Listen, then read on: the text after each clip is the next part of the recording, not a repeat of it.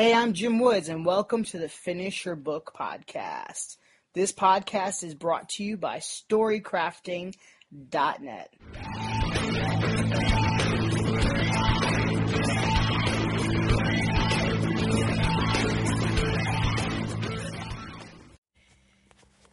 Hey there, today I want to chat just for a moment about my watch.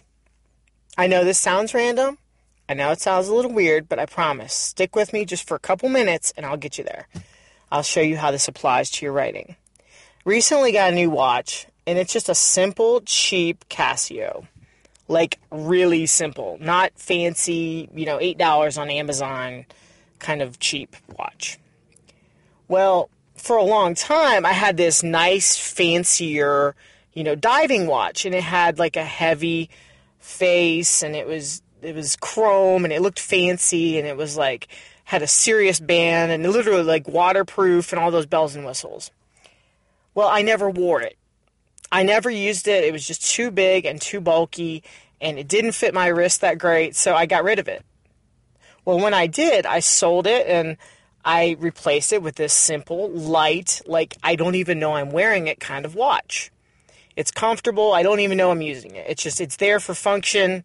It's not there to be pretty. It's not there. It's not going to impress anyone. Well, I have to be honest with you, friends. I think we treat our writing tools in the same way. Hear me out.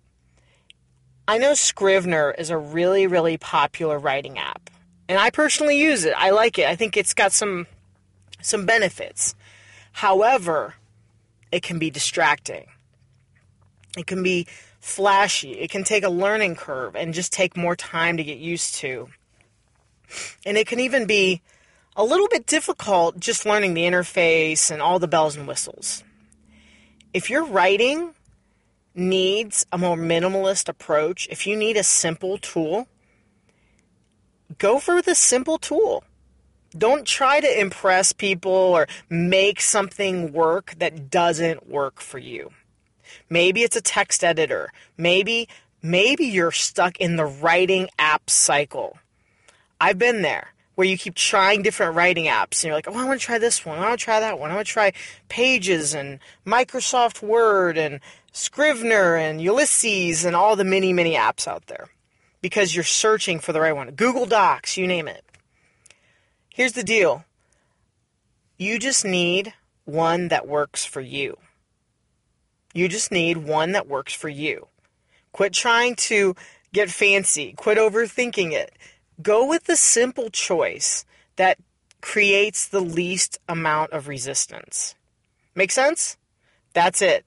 That's today's podcast, and I sincerely hope it helps you finish your book. Don't get stuck in the app cycle. Don't try to always continually be more productive. Make that simple choice that works for you. Thanks for listening, and I'll see you next time.